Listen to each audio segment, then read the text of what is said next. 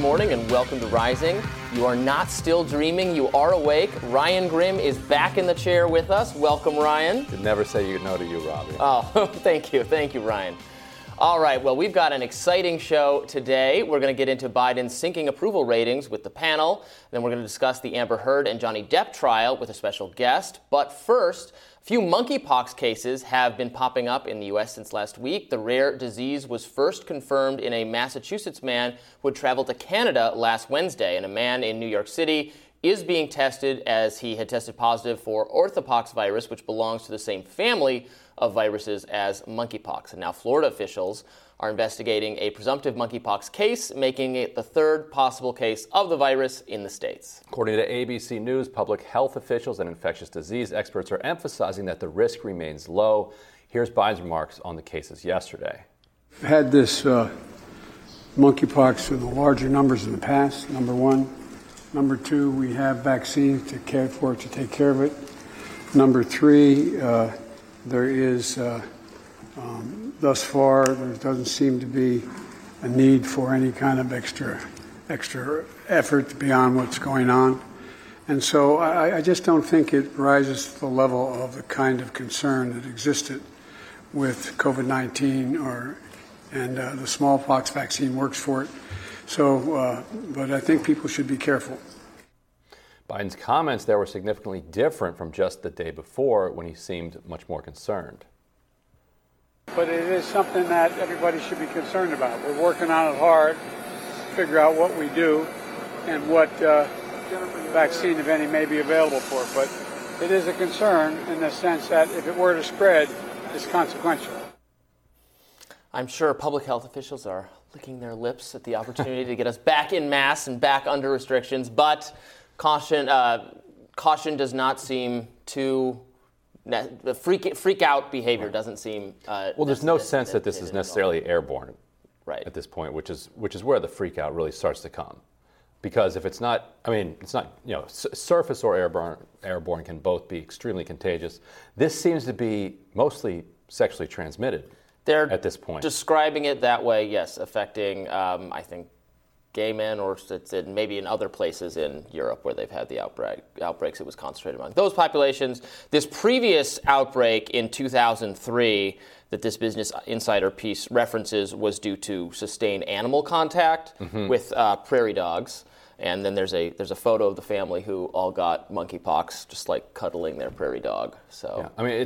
Don't do that. It's a hideous infection. It's really awful. bad. Yeah, you don't want to get it. And can be fatal as well. Not just like painful and these lesions last, but can be fatal to people as well. Right. Like Biden said, there are apparently vaccine treatments, and also, if we understand how it's passing, then it's easier to keep it under control. There's that famous joke about the guy goes to the doctor, and he's like, it hurts when I go like this. And the doctor's like, well, then don't go like this. Don't do that. Yes. Not quite that simple. And you and I were talking about, I don't know if we have one of the most hypocritical posts ever. There's this guy Greg Gonsalves? I can't remember who it is, but he's been out there basically pushing. He's a Yale public health official. Pushing very hard. Greg Gonsalves, for the most restrictive approach to schooling when it comes to children and COVID. Like even today, really hammering the message that you cannot send these kids into these schools because it's going to create all these spreader events.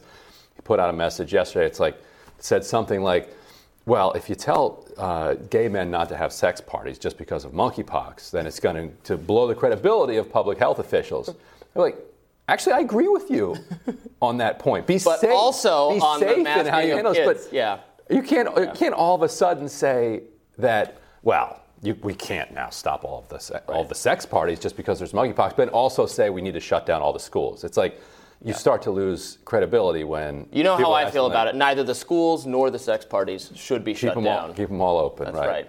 Although maybe the sex parties, when it comes to COVID, probably not necessarily a good idea. Leave the mask at home. Difficult. Leave the mask. Well, if the sex party calls for that's a whole different thing. Anyway, everybody's vaccinated and it's outdoors. It's fine.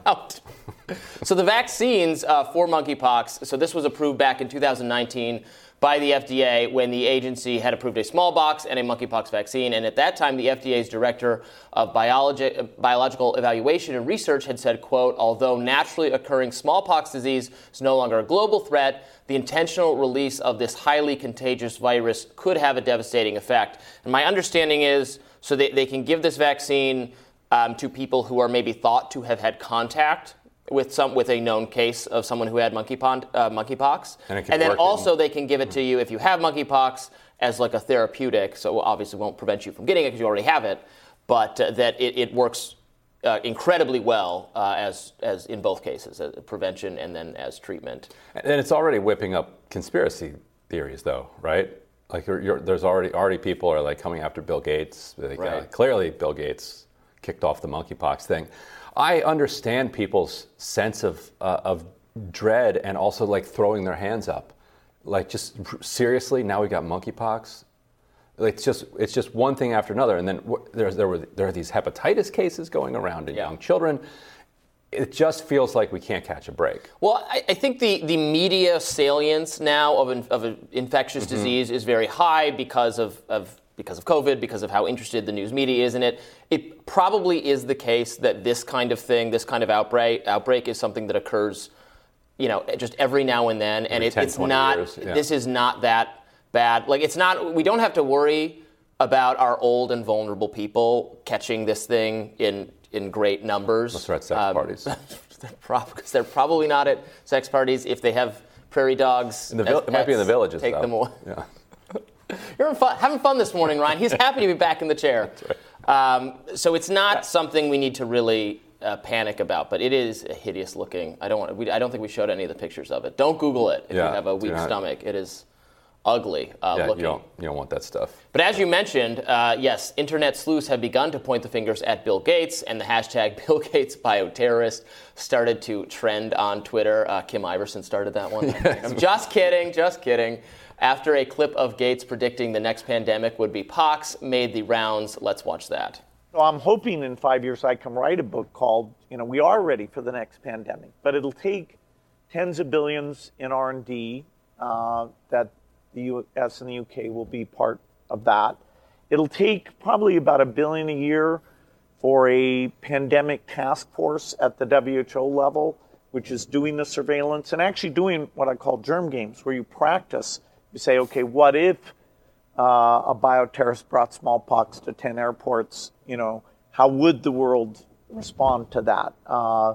That there's naturally caused epidemics and bioterrorism caused epidemics that could even be way worse than what we experience today. And yet the advances in medical science should give us tools that, we could do dramatically better. Right. And there's the way he says that is in fact kind of creepy. And I was joking before. What I agree with Kim on is that there's a certain enjoyment in governing people and setting rules for people, and in experimentation that comes through in a lot of what the public health establishment sounds like when they talk about these things. And they have with the gain of function research, with those kinds of things that we are concerned about, have shown an indifference to side effects from research. They don't want scrutiny, they don't want transparency, they don't want to be told they can't do it. And there's an experimentation mindset that comes through in remarks like that right. I think can be concerning. Yeah, and so this was from November 2021, and Gates was explaining why the World Health Organization would need an extra $1 billion a year for a global pandemic task force, which is what he said in that video. I wish he would focus more on the risks of some of this. So when he alludes to surveillance, all right, surveillance, okay, yes.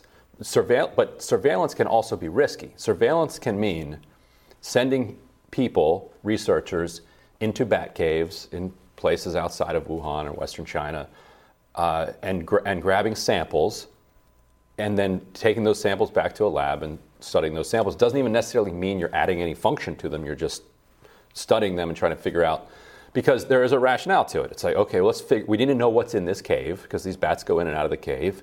And because there's so much crowding of human population toward these areas, that there could be some interaction between this cave and the people, or livestock, and the livestock and then the people. So there's some obvious benefit to knowing that. At the same time, people like Gates need to recognize the risk of doing that as well, because now you're taking what could be a virus that was never going to leave that cave, carrying it out of the cave, and bringing it back to the lab. And there are plenty of people who think that that is a perfect explanation for actually what happened with coronavirus. And the issue being that we don't even have a lot of good evidence. No one has really made the argument that even doing that kind of surveillance has a benefit. So it's not even like we have to stack that against the possible harms. Right. We don't have a benefit to even stack against the harms. Right, because you just get a list of the things that are dangerous, and you're like, okay, these things are dangerous. And the best example... And now they're dangerous because you listed them, because you took them out of you went into the cave to count them. And the best example being, if you don't believe that COVID came out of the lab, and instead you believe that it originated in this seafood market, this seafood market was walking distance from one of the best funded surveillance labs in the world. So these labs are in charge of surveilling the viruses around the entire globe. They couldn't find one that originated somewhere they could walk in their lunch hour. That's their own theory. Right. Like, that's their own theory. Right. A lot of people think it actually came from their lab. But if it didn't come from their lab, it was right under their noses and they missed it. Right. This outbreak, sure, say it originates from the wet market. Yeah. Right. They're supposed to be tracking these. The outbreak is raging. Oh yeah, there it is. Oh, by the way, yeah. There. But hey, there's an outbreak. Good job, everybody. Good job, everybody. Guys, an outbreak. Yeah, and then they sit on it for weeks. So, right. So in order to have all of these risks to human civilization, you have to demonstrate some benefits. And so far, you're right, they haven't. Right. Well, we'll continue to monitor the monkeypox situation, and I'll have my radar coming up next. Stay tuned.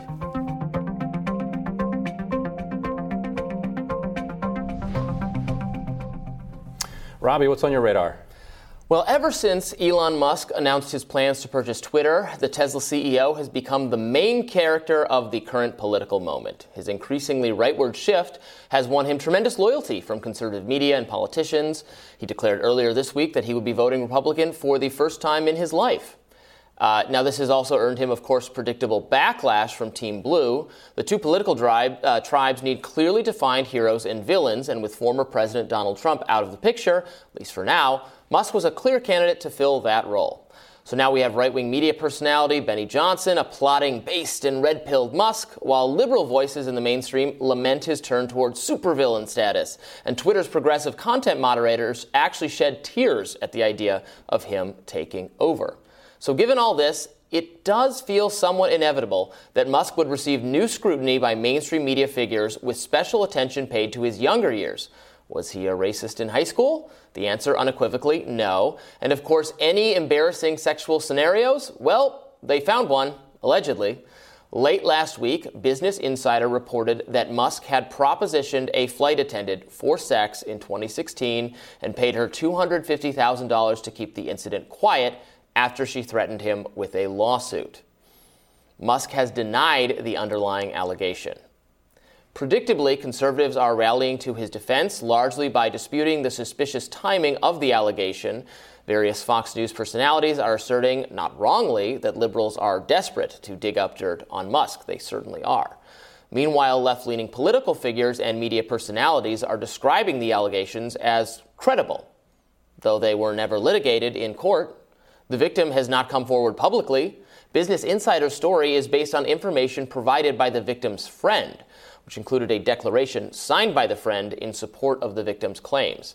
Now, according to the friend, the victim was a flight attendant on Musk's private jet, and she eventually got training to become a masseuse, allegedly because she was told that this would please Musk. SpaceX does offer massage therapy as a perk to employees. In fact, Business Insider noted that in a previous article that did not frame the practice as sinister, was described as one of the great things about working there. Now, the flight attendant, again, according to the friend, arrived at Musk's room on the jet to perform a full-body massage, and Musk was allegedly naked except for a sheet covering his lower half. According to the friend, during the massage, the declaration says, Musk exposed himself and then touched the the flight attendant, and offered to buy her a horse if she would do more, referring to the performance of sex acts. The flight attendant, who does ride horses, declined and continued with the massage without engaging in any sexual conduct. The attendant is not for sale, the friend's declaration says. She is not going to perform sexual favors for money or gifts. The incident occurred during a flight to London. According to the friend, the flight attendant said she was punished for refusing the offer. Her employment opportunities were curtailed. She eventually contacted an attorney. Quote, the attendant's complaint was resolved quickly after a session with a mediator that Musk personally attended, end quote. That's according to Business Insider. The matter never reached a court of law or an arbitration proceeding. So Musk paid the flight attendant $250,000 in exchange for her agreeing not to file a lawsuit or publicize her claims. The friend's decision to come forward was done without the victim's consent. Actually, the victim's lawyer urged her not to provide a copy of the signed declaration to the media, according to Business Insider. But she went ahead with it anyway. So we're thus once again in the position of trying to adjudicate a fraught sexual incident that did not rise to the level of criminal behavior and was actually settled quickly out of court. So it would be hard, I think, for an objective person to state with any certainty whether the incident took place as it was described by that friend. The friend wasn't there either. It's not particularly damning to my mind that Musk was partly exposed during a full-body massage being performed by someone who was, in fact, a massage therapist. If he propositioned her for sex, was turned down, and then punished her for it, that would indeed be bad conduct, but all we know for certain is the two parties disagreed about what happened, nevertheless came to a resolution on their own, a $250,000 payment in exchange for silence. So Business Insider is trying to get as much mileage out of this story as they possibly can. They published a follow-up, quote, Elon Musk was dating Amber Heard and finalizing a divorce around the time he said to have sexually harassed a SpaceX flight attendant.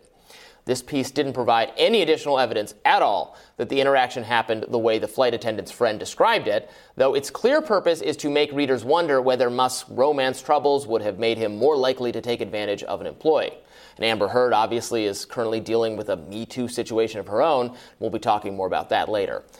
But absent additional claims against Musk, this seems to me like an ambiguous episode that was handled appropriately. There aren't really any conclusions to draw from it.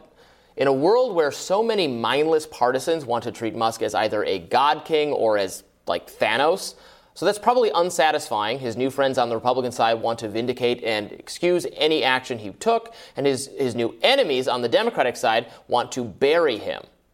But we don't have a fair system for relitigating every uncomfortable interaction between two human beings after the salience of one or the other suddenly increases, and that's just as well. So the takeaway here should probably be a reminder that under the progressive norm of automatically believing victims, President Joe Biden himself must be considered a rapist who should be immediately removed from office. Remember Tara Reade? Is her allegation against Joe Biden not credible?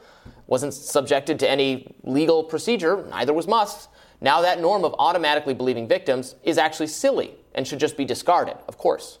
And in fact, it is discarded when the accused is someone who is important to Team Blue. So for consistency's sake, we should probably conclude there's not much to make of the Me Tooing of Elon Musk. So I read, the story. It was really being talked about on social media a few days ago. What are you supposed to say about it? What are you supposed to do with a long ago incident that was resolved? It was resolved. The woman is not even revisiting it. A friend who was told about it is bringing it into public attention because Elon Musk is now suddenly a very important political person. Right. And on a gut level and taking in all the evidence that's in the public, feels right. It's like, in this sense, could you imagine this scenario happening the way it's described? Quite easy to imagine. It's him making some quip about I'll buy you a horse if you do something more, and her being like, no. Like that, right. That feels like that could very much happen. That does not seem out of his personality character. Retaliating when she says no, that doesn't seem out of character. She then talks to an attorney. If there was nothing to it, it's hard to see him agreeing to meet in person and do a $250,000 payout. Hard to see it. I mean, anything's possible. It feels pretty credible. However, I do want to, first of all, let me say about Elon Musk, from the left, I love that the right loves him so much. Because if the right continues supporting electric vehicles, in order to own libs, there couldn't be a better outcome, because it would have been so easy for electric vehicles to have taken on this political valence that you cannot drive an electric vehicle because that means you're a cuck who loves Joe Biden or something. You can easily see it developing that way, but because of Musk constantly fighting with the left, now it's it gives permission to people on the right to drive around in EVs. Positive policy development. Love it. I could see, sure, it could have happened the way you just described it. I could also easily imagine an employee feeling that things are not working out at work, describing an interaction that was benign, or maybe it was a joke or something, as much worse. And I could absolutely easily see someone in Musk's position agree, $250,000, probably life-changing for this person, or significant for this person, chump change for Elon Musk.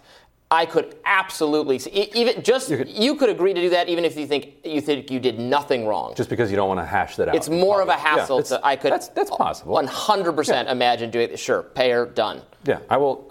I'll acknowledge that. I'll just say that preponderance of the evidence to me, I don't know how to say it one way or the other. I just don't know how. How do we? Somebody says it happened this way. So, and actually, in this case, she's not even saying it happened this way. Someone who knows her said it happened this way. We're all, dealing with, against her wishes, her lawyer's wishes, said do not revisit this. Doing it anyway. But can we dunk on Musk and agree that his tweet the other day, where he said, "In the past, I voted Democrat because they were mostly the kindness party, but they have become the party of division and hate, so I can no longer support them and will vote Republican. Now, watch their dirty tricks campaign against me unfold." As soon as anybody with any sense saw that, they're like, "Oh God, what did you do?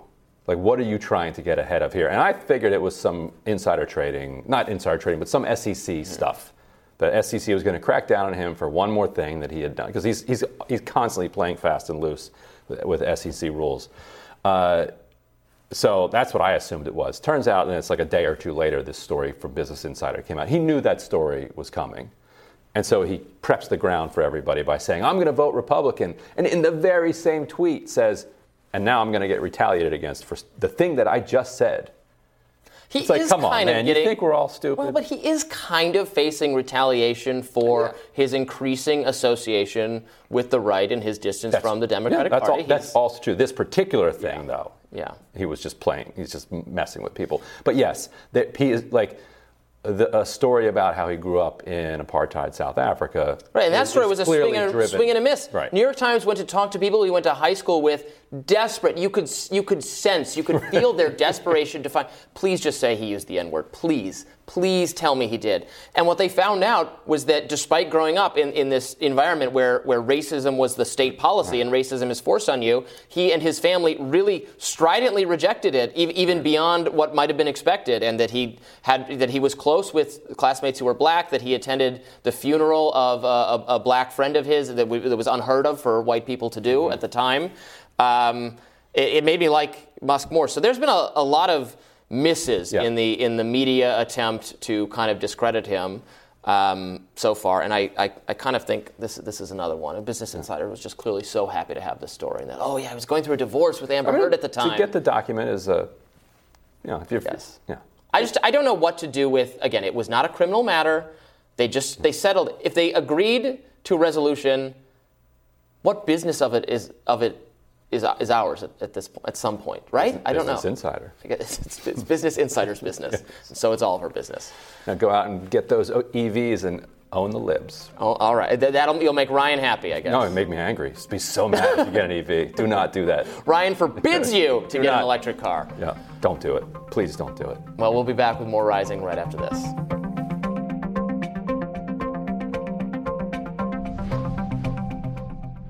A 2018 clip of Pfizer CEO Albert Bourla made the rounds on Twitter this weekend for his explanation on Pfizer's microchip technology to monitor patient compliance. Watch this. It is basically biological chip that it is in the tablet.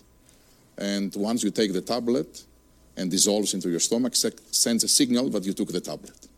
So imagine the applications of that, compliance.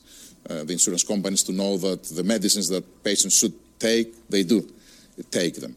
it is fascinating what happens in this field.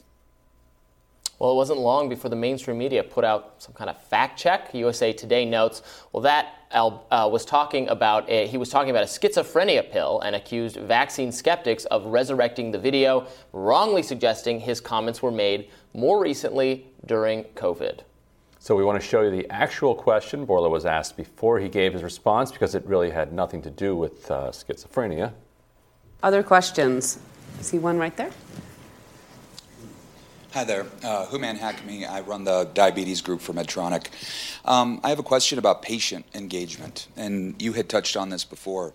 All of these advances are amazing, but even if you make the greatest drug or the greatest wearable, there's no guarantee that the patient is going to take the drug, wear the device. So how are you thinking about technology to engage the patient? Yeah. Again, maybe I will use an example. I think it's fascinating what's happening in this field right now. I mean, FDA approved the first electronic pill, if I can call it like that. And so that presumably the FDA approved the pill for a schizophrenia medication. So what they mean by compliance is, are you complying with the regimen? You know, right. Take 3 a day. You know, take one in the morning, take one at lunch, take one before bed. Are you complying with that? Because if you're not, then it doesn't work like it's intended to. So that's what they mean by compliance. However, deeply weird.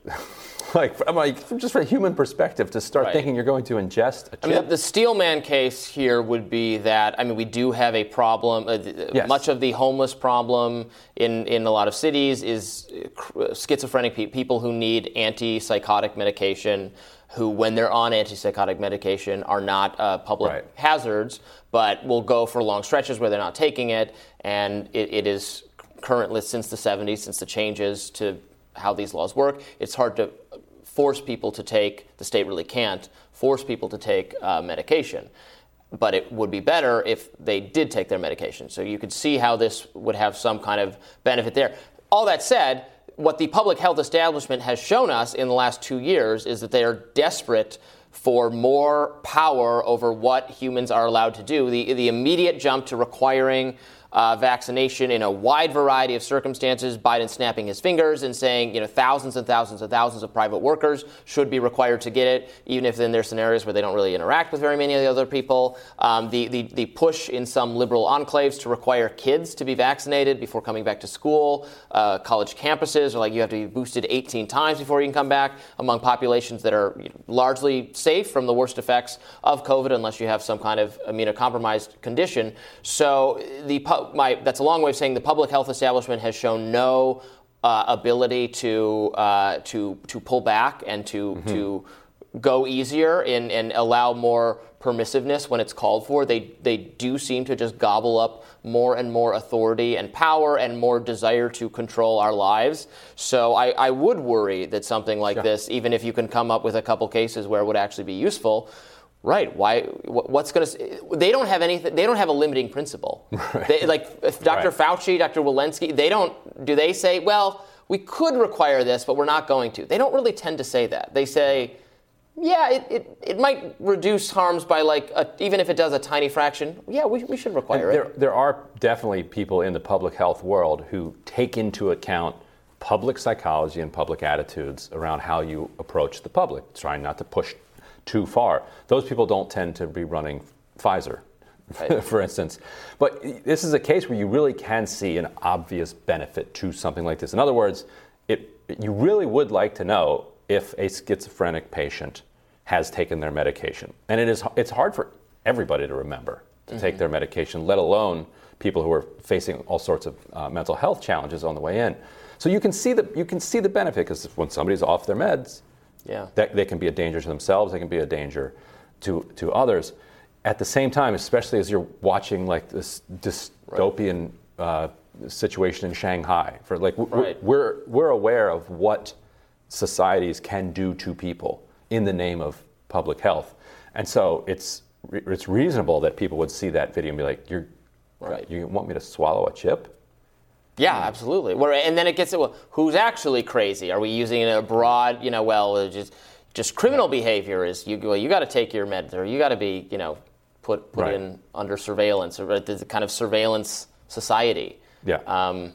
What if I'm sure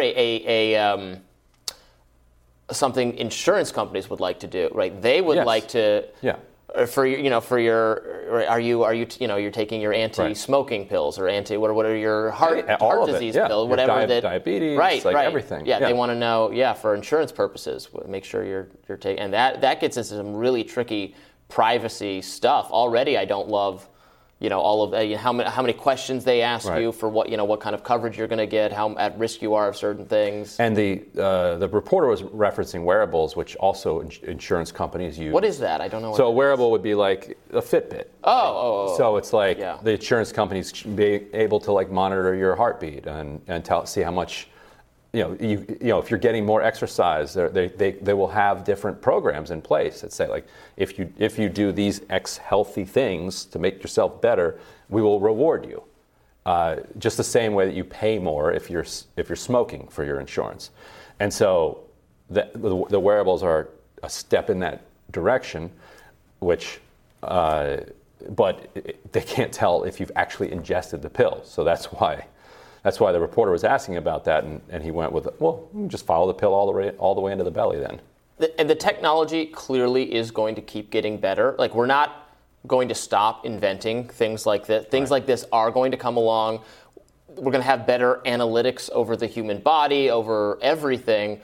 That is just going to happen. So we need to enshrine norms or laws or whatever it takes to make sure we still, if we value privacy, if we value individual autonomy, if we value people's rights to have privacy about their medical decisions, that not everything is put to what government health officials want it to be, if we agree that that should be the case, then we need to lay some ground rules, because this kind of stuff is just going to get more prevalent. It's just going to get more part of what's out there, what's possible. And meanwhile, as consumers, we want this technology to get better. On Friday, I left my AirPods at the pool, but the battery was still on. I went back yesterday, and it's telling me it's right there in the middle of the pool.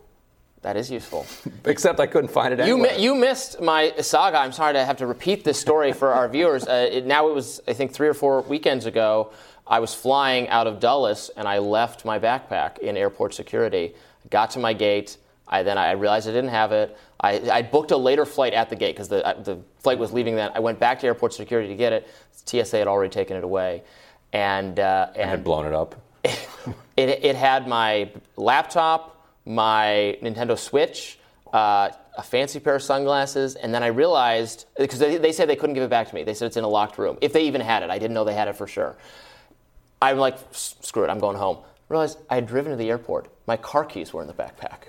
So I went on this trip anyway. I didn't get it till I came back. But the reason I brought this up is while I was on the plane, I realized I have that app on your phone that tells you where your laptop is. Mm-hmm. So I was able to verify that, yes, it was sitting in this locked room that the TSA did not have access to. I gather that the police, rather than the TSA, took it, and maybe they don't trust the TSA or something. It's in a room that the TSA doesn't have access to.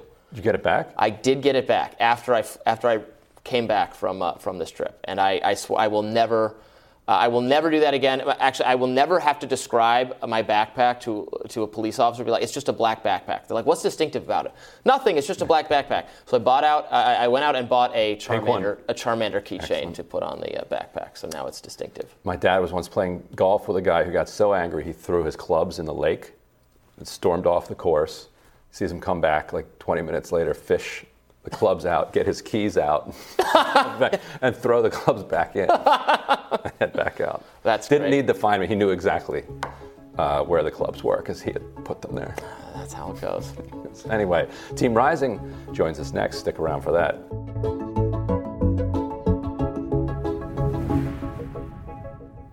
President Biden is seeing a string of bad poll results this week. No surprises there. His approval numbers have hit yet a new low as the administration tackles inflation, the baby formula crisis, the war in Ukraine, and much more. On May 20th, the poll aggregator 538 found Biden's approval dipping to 40.7%, while 53% disapprove. Though as of today, those numbers stand at 41% and 54%, respectively. A new CBS poll found 69% of Americans say the economy is bad, 65% say Biden is slow to react when issues arise, and 63% describe the state of the country as uneasy and worrying. And in a new Amherst YouGov poll, 7 in 10 Republican voters said Congress should move to impeach Biden after the party sees its much-anticipated victory in November's midterm elections. Now, here with us to discuss is political reporter from The Hill, Julia Manchester, and reporter for Real Clear Politics, Philip Wegman. Welcome to you both. Good morning. So, Julia, what do you hear from Democrats? Are they has panic set in? Do they have any strategy, or are they just bracing for the inevitable at this point, and not really even trying? Because that's what it seems like. Well, I think for a while they've been, nervous going into this midterm election, especially for those frontline House Democrats who are facing, very uphill election climbs going into November. But, in terms of the strategy, look, that's a very good question. We've heard Democratic Congressional Campaign Committee Chair Sean Patrick Maloney very much urge his candidates to run like they're running for mayor, for example, make this as local as possible. And I think that's a strategy to turn this away from Biden and make it seem like a more local election, very much focusing on those issues that impact Americans every day. However, the issue is we are seeing sky-high inflation in this country. We're seeing shortages of baby formula, for example, a part of a broader supply chain issue in this country. And I think when you have those kitchen table issues that are, being felt very negatively by a lot of Americans, they naturally look to the person at the top to blame, and that is Joe Biden. And a lot of their members of Congress in their particular districts are Democrats. So, it seems like it's almost like the natural flow for these voters to vote these Democrats out because they're part of the party of the sitting president of the United States. So, in the House, it's one story. In the Senate, it's another story. I think for a while, Democrats have felt slightly more optimistic about the Senate because Republicans have had really an awful track record of recruiting their wanted candidates to run for Senate. And I think there's a concern that some of these candidates running on the Senate side could potentially be weak. However, I think Senate Democrats are facing a lot of the same issues that House Democrats are facing. Yeah, and Philip, if you look into those poll numbers, you see things like indecisive and not taking action. It suggests that there is actually an opportunity here for Biden to actually be seen doing something. Bill Clinton used to have the phrase that he wanted to get caught trying doing something, which meant even if it doesn't work, he wants the public to see that he's trying to do something. Instead, you have Pete Buttigieg out there saying that, baby formula shortage is just a problem that the free market produces, and there's nothing really the government can do about it. And then, days later, they're flying formula in, which is probably a very popular thing to be doing. So, Nixon did his price controls. Ford did his whip inflation now. These things worked to some extent, pushed it off to another degree, but in general, the public saw them as doing something. Is there anything what is holding back Biden from just looking like he's doing something? Well, that's an excellent point. And I think that one of the more telling questions and answers that we got last week is when a reporter pressed Karine, the White House press secretary, on this question. It was, when was President Biden actually briefed on the baby formula crisis? And she wouldn't get into private discussions, obviously. So the reporter followed up with, well, was he briefed about it before last week? And she had to say yes. I think that this is a situation where if you look at the polling, the Biden administration, they started going downhill last summer with Afghanistan and with some of the problems with the lingering pandemic. And it was just sort of, out of the frying pan into the fire situation where, Afghanistan and COVID aren't necessarily moving the needle now. Now instead, it's things like, Julia just pointed out. It's the inflation, it's the cost of gasoline, it's this baby formula shortage, something that I don't think any of us would have ever expected.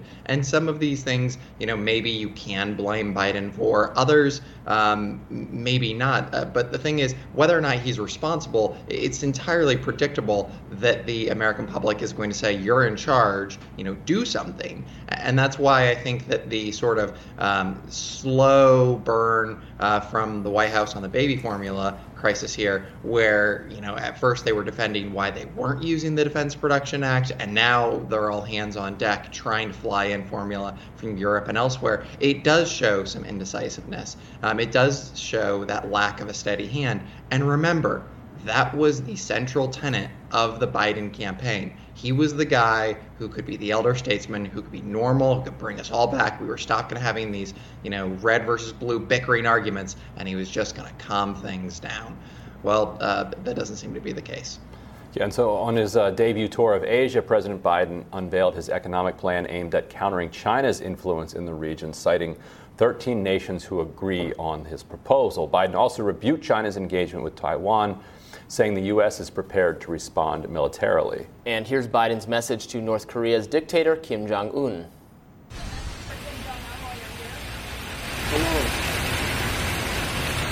Period. According to Politico, this moment was almost lost to history as the U.S. government cut off the president's feed before he could answer the follow-up question from CNN's Caitlin Collins, but reporters were able to hear the barely audible response. I don't think I was able to hear the response. It's a very pretty waterfall backdrop. Maybe, Julia, do you have more information about what quite happened there? I'm not sure what it was. I don't. And to be honest, I couldn't really hear that response as well. But I think, when we're pivoting to foreign policy, especially as it relates to Asia, this is something that's obviously very important to the president, or should be important to the president. And I think it's one of those few foreign policy issues that could permeate the election as an issue that impacts Americans, especially when it comes to China. I cover House and Senate races, and I am hearing, especially in the Midwest, a lot of these Democrats running with these pro-manufacturing messages, wanting to get jobs back to the United States, in this sector, whether it's agriculture, or manufacturing. You're hearing them talk quite a bit about China. So it's very important that the person at the top of the party, in this case, President Biden, is strong on this issue of China as it relates not only to the economy, but also to, other areas such as, growing Chinese influence in the region. So, I don't think that comes across as the strongest response from the administration. And I'm curious to see how that impacts Democrats down the ballot. Yeah, and Julia, real quick, wanted to get your reaction to the redistricting shuffle that happened in New York over the weekend. I reported over at The Intercept that everybody thought that Mondaire Jones was leaving New York 17 because Maloney was bullying him out of there, and he didn't want to enter a primary challenge with Maloney. That's part of it, but it turned out that Jones had his own polling in the district of New York 17, which Biden won by 10 points, that had him losing a close election in the general. And so clearly Maloney, in a +8 in the neighboring one, didn't feel confident there and wanted to move over to the +10. So if you have popular Democrats who are running from +8 and +10 districts, what does that say about what their prospects for the fall? Yeah, it shows that they're in a very weak position, and I think also a lot of the infighting between between Democrats on this issue that we saw in the House last week sort of shows how weak of a position they are in. So it doesn't, especially in a state like New York, which in those districts should be good, particularly in the downstate area, should be good for Democrats. The fact that a lot of them, like Mondaire Jones, are facing these headwinds, in the first term of the Biden administration isn't a good sign. Yeah. Philip, are you following what's going on in Pennsylvania at all? My sense is that that Fetterman is going to be a very strong candidate for the Democrats, given his messaging on a lot of the things we're talking about. And, the Republicans are still, we don't know what the outcome of the race is even yet. And both those candidates being, I would say, weak for different reasons. Is there, as strong an opportunity as the Republicans have coming up in November? Is there any concern among people you're hearing from the current the people already in office that the opportunity could be partly squandered because of the personalities that thrive in the post-Trump, still Trump world Republican Party? Yeah, so I think that the general conventional wisdom here is that when it comes to Fetterman, he's an unconventional character, and that is something that a lot of voters they identify with because he's not walking out there in sort of the trademark blue suit that every politician wears, and he's not sort of rolling up his sleeves performatively at the state fair. He's got the best situation that he could hope for right now. Obviously, he had a bit of a health scare with that heart attack, and one would think that might push him back on his heels a little bit. But when he looks across the way to the competition, you've got two candidates who are fighting each other, right? So instead of rallying around the flag, Republicans are still bickering, right? And I think that this is just one more chapter in the larger question of who actually is the kingmaker in the Republican Party. Is it Donald Trump, or is it somebody else? And we're going to see. I mean, if Oz gets the nomination here and he goes against Fetterman, one would think that this would be a year that would likely favor Republicans. But if Oz loses again, or excuse me, if Oz loses, right, and Republicans don't gain control of the Senate, a lot of those Republicans who are saying nice things about the former president in private, they're going to come out and in public start saying something that Chris Christie has been saying since Trump left office, which is that, Trump lost them the Senate and, potentially he could lose them the Senate again.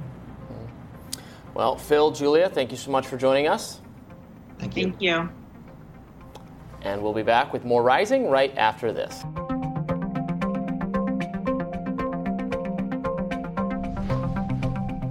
Prosecutors presented their case against Hillary Clinton campaign lawyer Michael Sussman. It's a trial that is part of special counsel John Durham's years-long investigation into the Trump-Russia probe opened last week. Prosecutors accused Sussman of scheming to, quote, inject the FBI into a presidential election by peddling an ultimately unsubstantiated tip about Donald Trump's ties to Russia 8 weeks before the election. Prosecutor Britain Shaw said the lie was part of a bigger plan to create an October surprise right before the election, as well as to use and manipulate the FBI. According to CNN's reporting, Hillary Clinton personally approved her campaign's plans in fall of 2016 to share information with a reporter about an uncorroborated alleged server back channel between Trump and a top Russian bank, her former campaign manager Robbie Mook said in federal court on Friday. So a lot of this, there's two layers of this. There's one, the dirty tricks element of it, and then there's two is the legal element, and they're kind of separate. But which one you want to take first? You want to do the legal one first? Yeah, let's do the legal one. Right, so legal one first. Michael Sussman is an attorney who went to the FBI, and he is charged with lying to the FBI about whether or not he was meeting with them on behalf of a political candidate. And he claims to this day that he was not, that A, he never said he wasn't, but B, that he thought that there was a crime being committed, that he thought there was legitimate evidence for it, and he wanted the FBI to look into it. Like, that's his claim. So in order for the FBI to be able to nail him, for them to be able to find him guilty, they'd have to prove that he didn't believe that he didn't think that this was really a crime, and that the Clinton campaign asked him to go do this for them. That will, I think, be an uphill climb, but I think so much of this depends on the jury in our tribalized world. Look, anyone who is stupid enough to talk to the FBI should probably go to prison. Like, don't to voluntarily talk to. Right. When they come to you and they ask you questions, you say, "Thank you. I have to speak with my attorney." You don't answer questions because they'll always get you on something. This is how they got Michael Flynn. They always get you. No. And then if they can't get you, they'll say you're obstructing justice.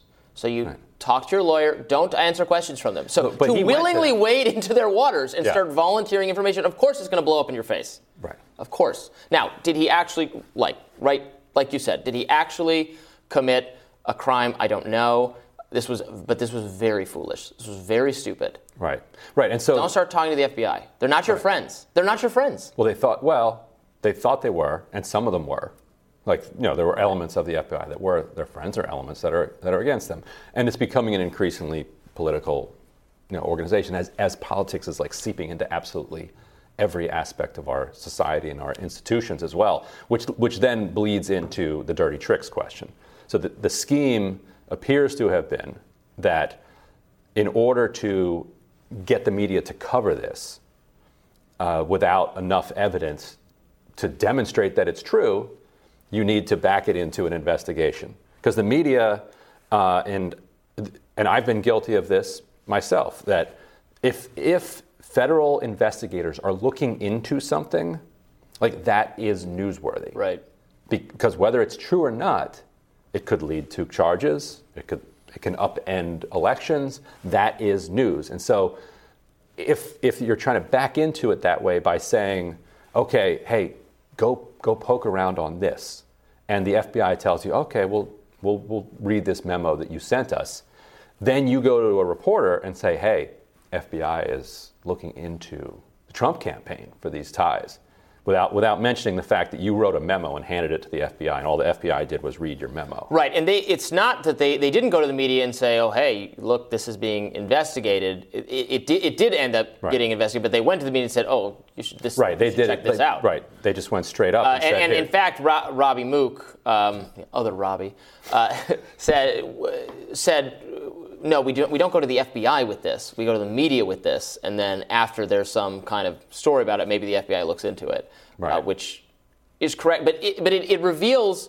and the fact that Hillary Clinton personally signed off on this and then tweeted about. So they had this story placed with Slate. They gave Slate this tip. Slate wrote about these supposedly cyber connections between Trump and this Russian-based hotel, and then the story comes out, and then Hillary Clinton tweets it saying, "Oh, look at this."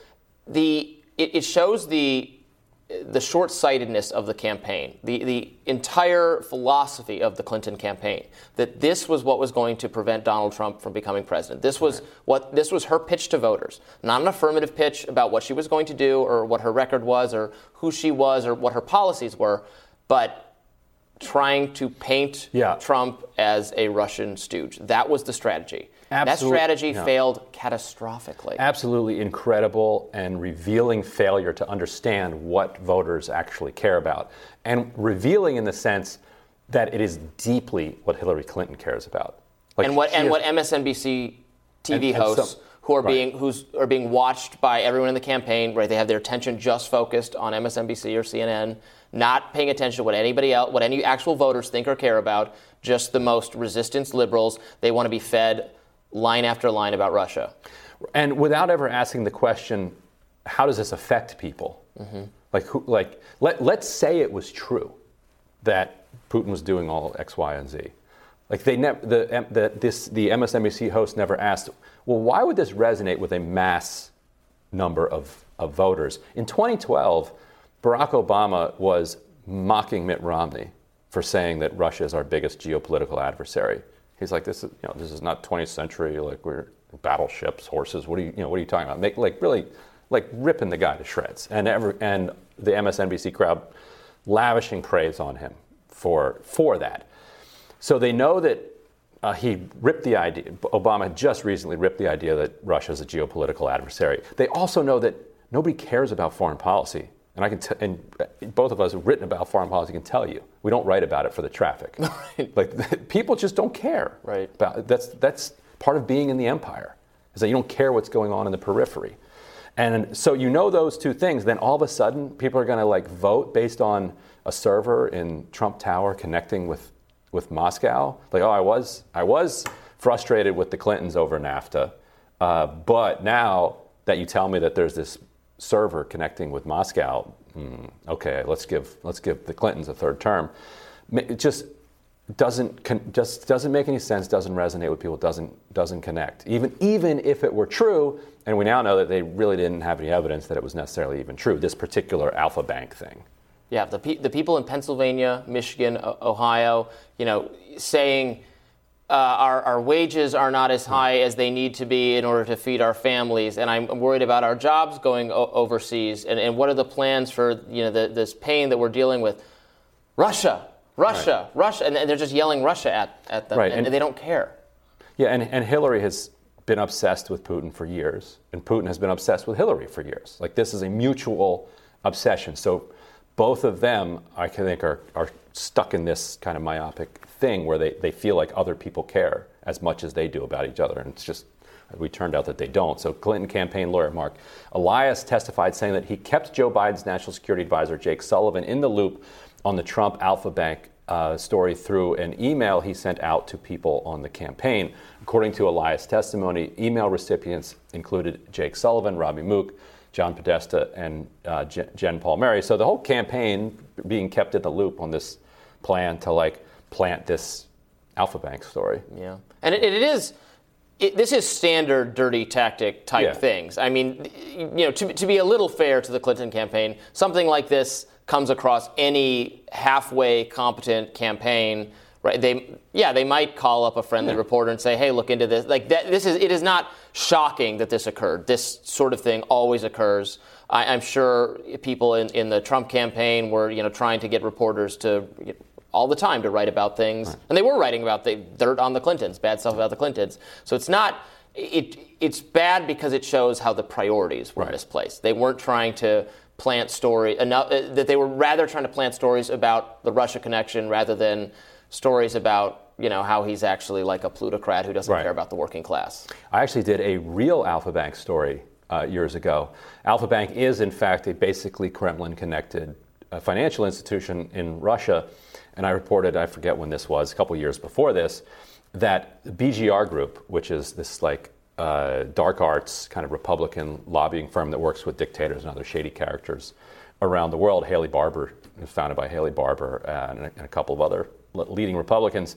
They were representing Alpha Bank, which was financing Iran's nuclear program at the exact same time that the Republicans were just going to war against Obama over the Iran nuclear deal. So that was a fun Washington, like how Washington works and how this money flows around. So Alpha Bank has been known to Washington operators, like the Clinton world, for a very long time. But anyway, it's not the kind of thing that's moving votes. No. It's all dirty. We'll have more Rising right after this. Let's do a New York congressional race update. And so, Robbie, you weren't here on Friday, but we had Ro Khanna on to talk about all of the different shuffling going on in New York. And it was quite a drama last week in the Democratic caucus. So Sean Patrick Maloney is the DCCC chair. He represents this Hudson Valley area, which is New York 18. That was a +8 Biden district. As soon as the new maps came out, his house got moved over the border into New York 17, and it justified him saying, you know what, I'm going to New York 17. It's only 2 points better, but I'm out of here. I'm going over here. So he goes to New York 17. There's already somebody there, Representative Mondaire Jones. So Jones sits on the decision for a week, but all of the indications were he was leaning toward New York 16. But there's also somebody in 16. That's Jamal Bowman. Jamal Bowman, the squad member, of course, who beat Elliot Engel. The guy in New York 15 cries foul. That's Richie Torres, because he starts to see Jamal Bowman might move into 15. And he's like, wait a minute. And so he proposes an idea. He's like, I have a better idea.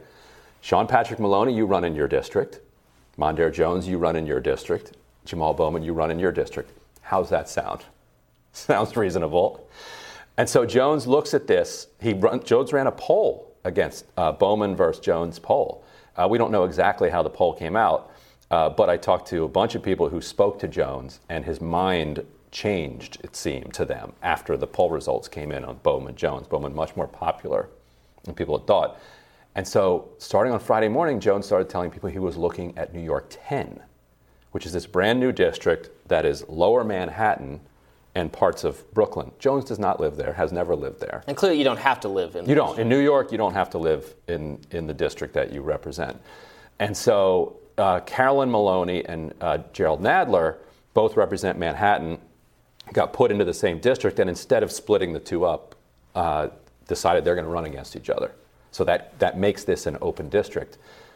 Old Bill de Blasio lives actually within the borders of New York 10. So he said he's running there. Yulin New, Assemblywoman, has announced that she's also going to run for this district. The everything is systemic racism. Everything is violence. Everything is violence. This was the tweet that she was getting dragged around for. And then Mondaire Jones over the weekend said, I'm running in New York 10. And the way he framed it was, it is the home of Stonewall. He's the first openly gay black member of Congress, and he said that Manhattan and this district has been a refuge for queer folks for generations, and he's going to run to represent this. So now it's going to be Jones, De Blasio, Yulin New, and anybody else who happens to jump in between now and then, because it's only 3 months. When you have these 3-month sprints, a lot of people who otherwise would not want to run for Congress because it's a 2-year absolute grueling nightmare. Like, you know what? I can do 3 months. Yeah. And win or lose, like 3 months of my life, probably lose. But what else am I doing for the next 3 months? But Jones, he's got to find a place, and presumably he's got an apartment here in D.C. He's got a place in wherever in upstate New York. Now he's got to find a place to live in his district. And when he jumps on Craigslist or wherever people go for Lower Manhattan and Brooklyn places, I think he's gonna be a little shocked at maybe he'll Airbnb it for the campaign. Wow. Well, we're lucky to have you here today, Ryan, because I don't think there's any other person in all of America who could keep straight that labyrinth of crisscrossing, district swapping. It's kind of funny. But here's the big problem for Democrats. If they step back from a national stage, what I was told is that Jones polled New York 17. So that's his current district, which he won by 24 points last time, although it's now been changed and it's more conservative. Like I said, it's a Biden plus 10 district. He polled it, and the polling had him trailing in a general election. Trailing the Republican? Trailing the Republican. So people thought that he was nervous about a primary against John Patrick Maloney. I think, yes, a little bit. But the bigger problem is, okay, you go against John Patrick Maloney, you have a bruising 3-month primary. Now the DCCC chair is not a friend of yours because you just beat him. And now you have to pivot to the general election, and your polling is already, without the bruising primary, showing you slightly behind. So if I just checked Cook, it's not even on the likely Dem. It's like beyond a likely Dem, this New York 17. So if they're struggling in these districts that Biden won by 8 and 10 points, because obviously Maloney doesn't want to run in a +8, prefers a +10. He's the DCCC chair. Because that's a lot more seats at play than people are currently thinking, if it's right. And maybe there's something unique about that area. That sounds hard to believe that it's a unique. Right, exactly. No, it's right. It's the national climate. Right. It's the horrific economy. It's the formula shortage. It's the gas prices. And it's Democrats being selfish too, because Maloney has the best chance to win in his +8 because he's well liked there. Now that seat's probably going Republican. Maloney, carpetbagging into Jones's district, he might even lose that one. Jones might have had a better chance of winning that one.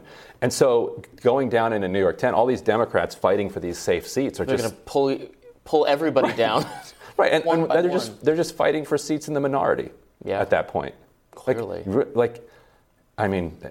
For what? Like to be a member of Congress in the minority? I guess Biden's popularity right now, he's 40% approval. What was he? I guess in the general last time he was above 50. So that's probably 47. Something around that. So that's the difference. Yeah. That's your D +8 evaporated. Yep. Yeah. There it goes. Oof. So something's got to change between now and Election Day, or they're looking at much bigger losses. Now, these will just be, their thinking is, but this is always their thinking, and who knows if it's going to be true, that they can turn it around in 24. That, okay, let's say we lose New York 17, New York 18, seats like that in 2022. We can come back and win them in 24. Maybe there's some thinking that you might as well.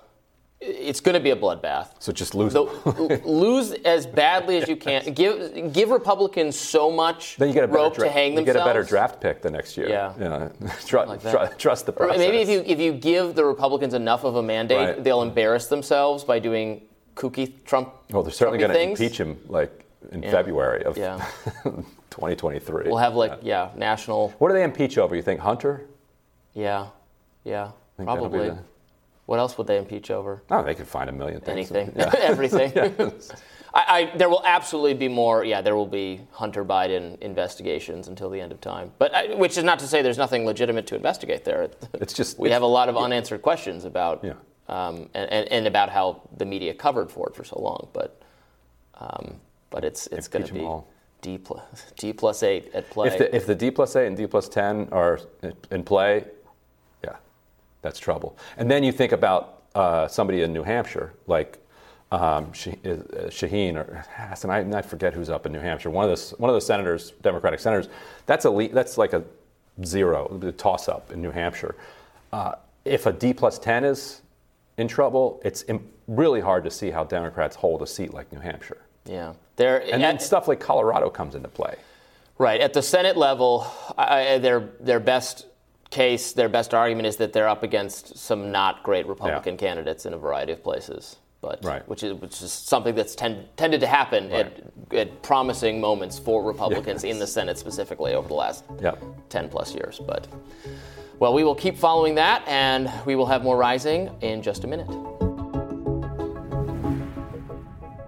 In a new Sunday op-ed for the New York Times, Senator Mitt Romney calls on the U.S. to get serious about nuclear war with Russia, not by reducing tensions in the region or halting the flow of NATO weapons to Ukraine, but by engaging Russia militarily. Among options Senator Romney considers after a hypothetical nuclear strike are retaliation with more nuclear bombs, quote, obliterating Russian forces in Ukraine with direct NATO intervention, and emulating George W. Bush's 9/11 response by forcing adversaries like China to pick sides. Robbie, one thing that's funny about this to me is the U.S.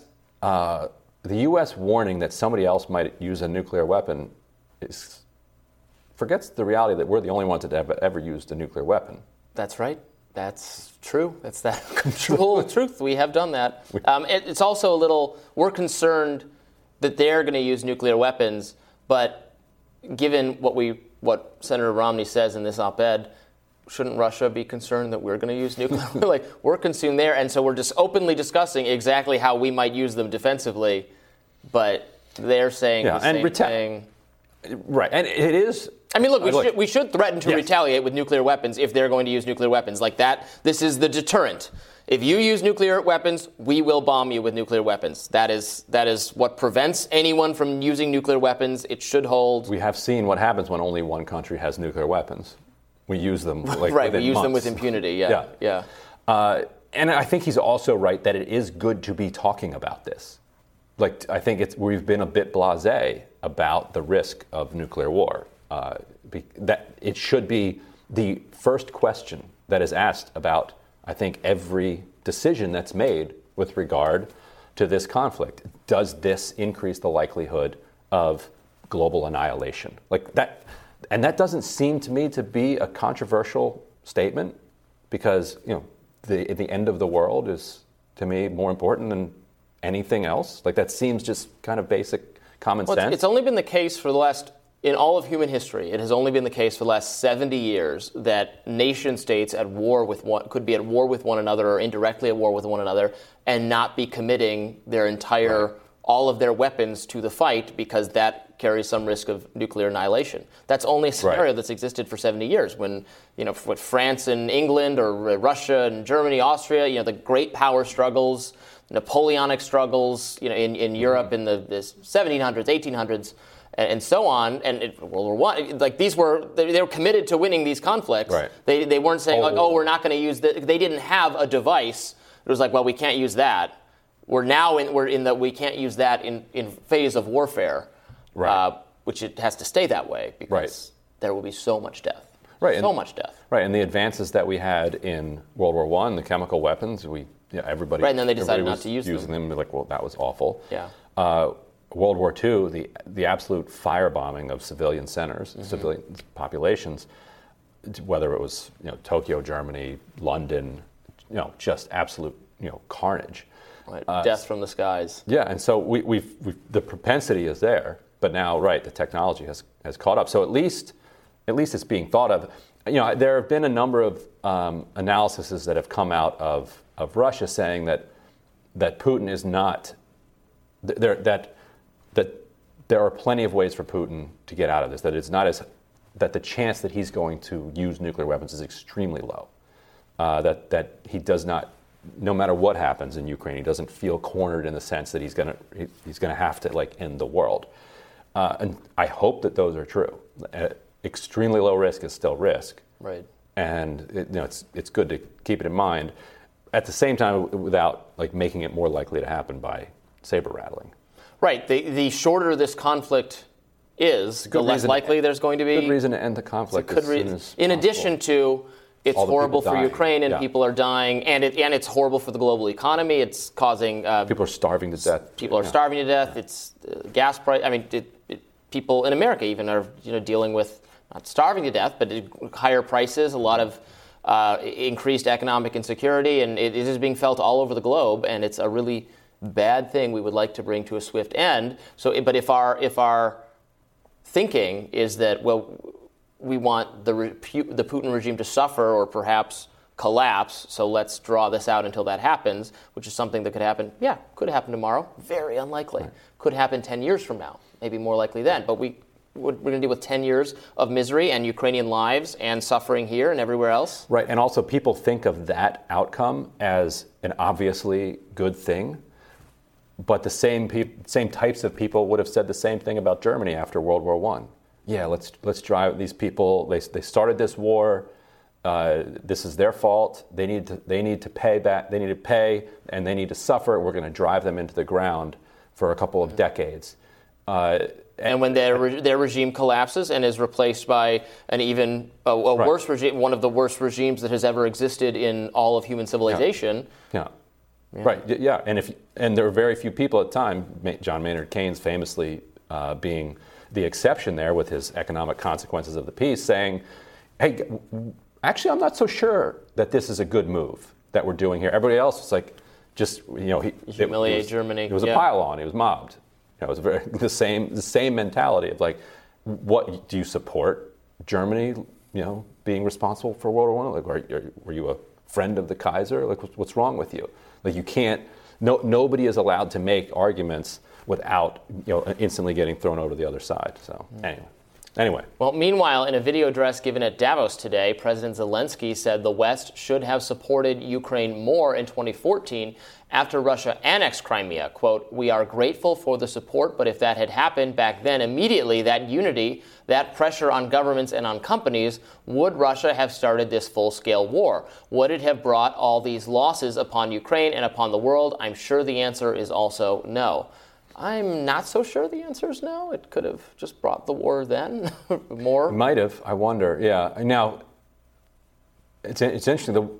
It's interestingly like the Russian military may have even been in better shape then. In 2012, Putin fired this reformer and who was trying to kind of modernize and get a lot of the corruption out of the Russian military-industrial complex, and replace them with a military-industrial complex stooge, whose corruption and alliances with these major companies is a significant reason that the war is going so badly for Russia. Like all of these different, like one example, like they're like flagship tank because of corruption and because there's no checks on what's going on. They put like the ammunition like right underneath the soldiers inside the tank with no armor between the ammunition and the soldiers.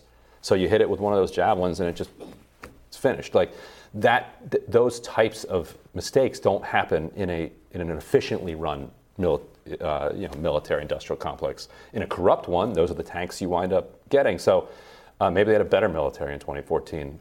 Maybe there's no war. Maybe a lot of sanctions, but I do not see them. I don't see the Maidan happening with Yanukovych getting thrown out and then a pro-European government put in, and then a massive number of sanctions over the Crimea annexation. I don't necessarily see how that doesn't lead to more confrontation too. Like, yeah, if he's trying, I don't know. It would have been back at a time.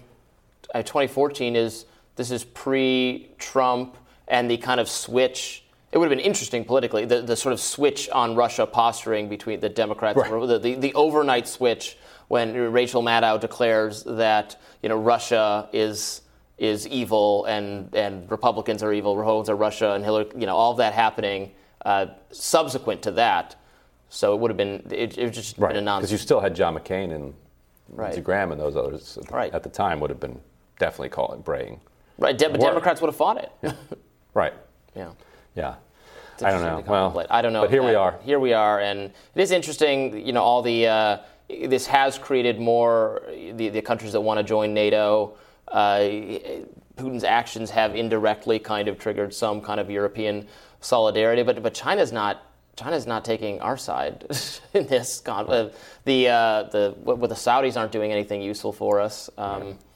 It's created more. The West is, I think, more united, but it's not. The whole world has not united against Russia. The West is united. Meanwhile, President Biden confirmed today that the U.S. would invade militarily should China invade Taiwan. Well, not invade, but would engage militarily, yeah. According to AP, the president continued on to say that deterring China from attacking Taiwan was why Russian President Vladimir Putin must pay a dear price for Ukraine.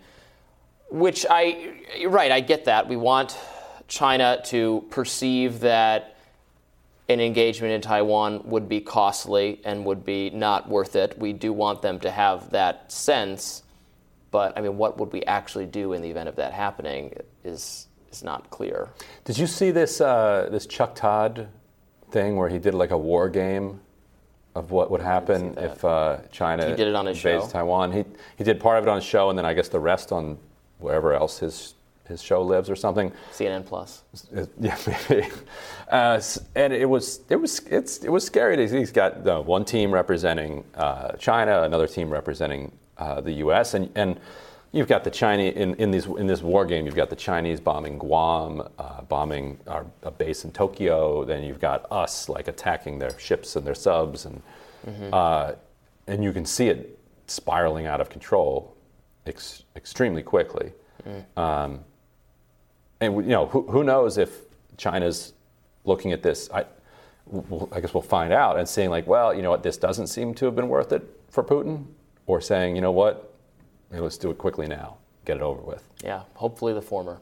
The former. Because you do want countries to be deterred from invading other countries. Yeah, absolutely. That's the point of... Including the United States. Right, us too, right? Right. We say we are hypocrites because we are, and actually what we did in Iraq and Afghanistan emboldens more malicious countries, or equally malicious, if you want to use a lefty framing, to do this kind of thing with impunity, because we did it as well. It doesn't matter if our intentions were The George good. W. Bush quote is like all anybody will ever need. Oh, we did history. talk about that last week. What was that? That a single brutal dictator can launch a brutal invasion of another country. Yeah, like Iraq. Yeah. I mean, Ukraine. But Iraq too. All right, tomorrow on Rising, we're going to get more into the weeds of everything you need to know about monkeypox with Dr. Amesh Ajala.